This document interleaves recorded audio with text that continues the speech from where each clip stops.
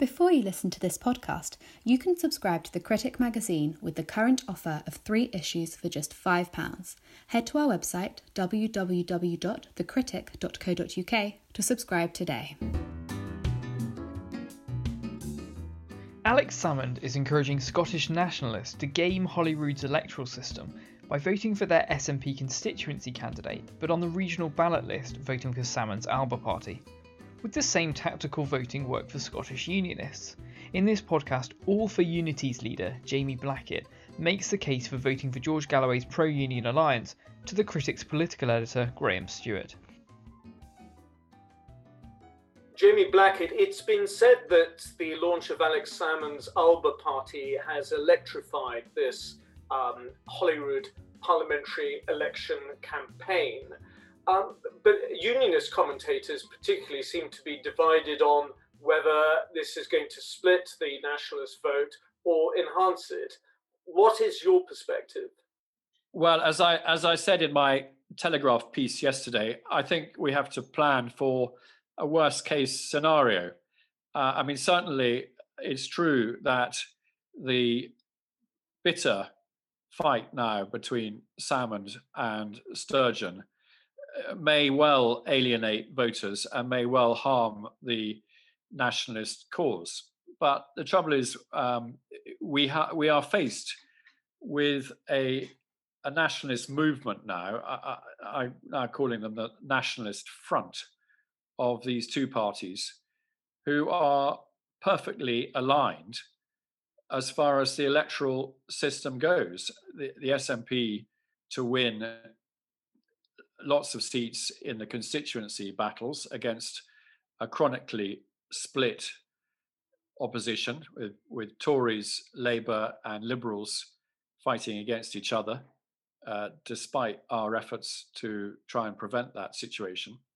And Alex Salmond's party, not in the constituencies, but just on the lists, and therefore not handicapped by the D'Hondt system, and able to win many more seats on the lists than the nationalist movement has managed up to now, because the SNP have this handicap that if they win, for example, in Glasgow, if they win 5 seats in that region, they start on the list handicap with 5 plus 1, a 6, a divisor of 6. So their list votes, second votes, would be divided by 6. Salmond's party would start with a clean sheet with a divisor of 1. That's how it works. So I think we have to plan now for a worst case scenario, which is that the nationalist voters will quickly cotton on to this and are likely to vote more tactically than previously, more strategically than in other elections, and give their second vote to this other party or possibly to the Greens. Up to now, you have to remember that a lot of SNP second votes have been completely impotent. They've been resulted in very few seats, only really here in the south of Scotland, where I am standing. The SNP have 2 MSPs at the moment. Mm-hmm. Well, it sounds very much like you fear that Alex Salmond's Alba party is a masterstroke for the nationalist cause. In some way, it's the highest form of flattery is to be copied, and some would say the Alba party is the nationalist equivalent of what George Galloway and you have done with what was Alliance for Unity, is now standing as All for Unity. It's the same, but it's different, though, isn't it? Because, as you're setting out, nationalists will vote for the SNP at the constituency level and then may choose to vote for the Alba party on the regional list level. For unionists, though, it's a slightly different equation, isn't it? There is no one unionist party. There's the Conservatives, there's Labour, there's the Liberal Democrats. And then, therefore, the regional list is where they might top up their votes. But if All for Unity is also standing, doesn't that just divide the unionist vote further? Well, that's a very fair point, and that's something that's been put to us repeatedly particularly in the last week. The three main parties now do, it's evident, do fear us. I mean, we're all on the same side, but I mean, they do possibly envisage a situation where we become a threat to them on the list.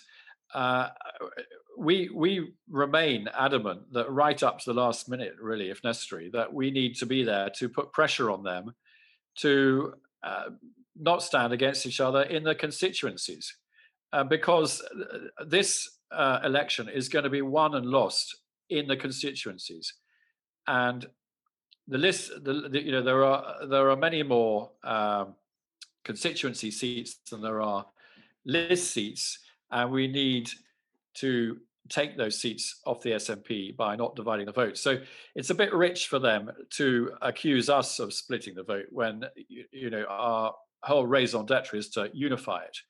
The other thing I would say is that it's certainly down here in the south of Scotland, it's very important that All for Unity definitely does have an important role to play in unifying the pro-UK votes on the list, because the Tories, having won 4 or 5 seats, we think, are likely to have their second votes divided by 5 or 6. But the other point we would make, and this is the point I made in the Telegraph yesterday, is that increasingly it's looking as if this election is going to be less about how many list seats there are won by the Tories or Labour or the Liberals. It's going to be about getting the unionist vote out and counting unionist votes. It is very likely, unfortunately, because of the cockeyed electoral system we have, and because of what's happened before in previous elections when we've gone into it with a polling pretty much the same as it is now, that the nationalist side, particularly with Salmond now, are capable of winning a majority of seats. So the really critical thing is going to be getting the unionist vote out and demonstrating that despite this, there is a majority of voters in Scotland who cast their votes for pro-UK parties and therefore do not want another independence referendum, and certainly do not want separation from the rest of the UK. And we believe now that after 14 years of frankly failed opposition and in some cases appeasement of nationalism by the three main parties, that there is a role now for a party like ours that will put up a robust defence of the UK against nationalism, and that we have in George Galloway, we have somebody who is not only the best debater in Scotland. We saw that when he took apart the US Senate a few years ago. He's renowned as a debater. Had he been in the debate last night, people would not be saying that Nicola Sturgeon did well in it, because he would have ripped her apart. And he also has a wider reach than the other parties. George Galloway has more social media followers than Douglas Ross, Willie Rennie, and Anna Sarwar put together. So we are really going to be absolutely critical in this fight now, which is going to be the most important election Scotland has ever faced. It is likely to be the battle for Britain. The outcome is either going to pitch us into, at best case, 5 more years of neverendum, or worst case, into what? Who knows? Is it going to be Catalonia? Is it going to be Dublin in 1919? It's going to be a very uncomfortable place, certainly in Scotland, for a few months, with possibly hardline nationalist groups trying to use civil unrest to force the Westminster government into granting another independence referendum. And so it is really important that All for Unity, which was set up not just for this election, but for the long haul as well. And plenty of people said, you're splitting the vote and all the rest of it, but plenty of other people are saying, well, frankly, the vote is split 3 ways already. Splitting it 4 ways is no longer going to make any difference. It's now about getting the vote out, and that's what we'll be doing. Well, maybe split even 5 ways, because there's Reform UK as well, which is another unionist party. But well, there is, but I don't believe that they have really sort of cut through at all. Actually, I don't see them being a. Well, I mean, it's an important election, but also an unusual one. Unusual in terms of the circumstances in which it will be fought during a period of COVID social distancing, which means overwhelmingly it will be postal ballots. It will also mean traditional campaigning is simply not possible. So, I mean, aside from social media, and you mentioned George Galloway's Twitter following, but aside from that, you're going to be very dependent on mainstream media giving you airtime. There's already been one leaders' debate, and George Galloway, like Alex Salmond, was not invited onto it. How confident are you that you'll be given that you are a new force in Scottish politics? How confident are you that you'll be given a fair hearing by the mainstream media? Some media, like the Critic, for example, and the Times and the Telegraph, have given us a fair hearing. I had an article, in the Telegraph yesterday. I've written for your magazine, for the Times, fairly regularly. And George Galloway obviously has his own talk show. But you are right. It is fair to say that the BBC, STV, Border TV have not interviewed any All for Unity candidate at all yet, which is surprising. And many newspapers have. They're all following us on Twitter.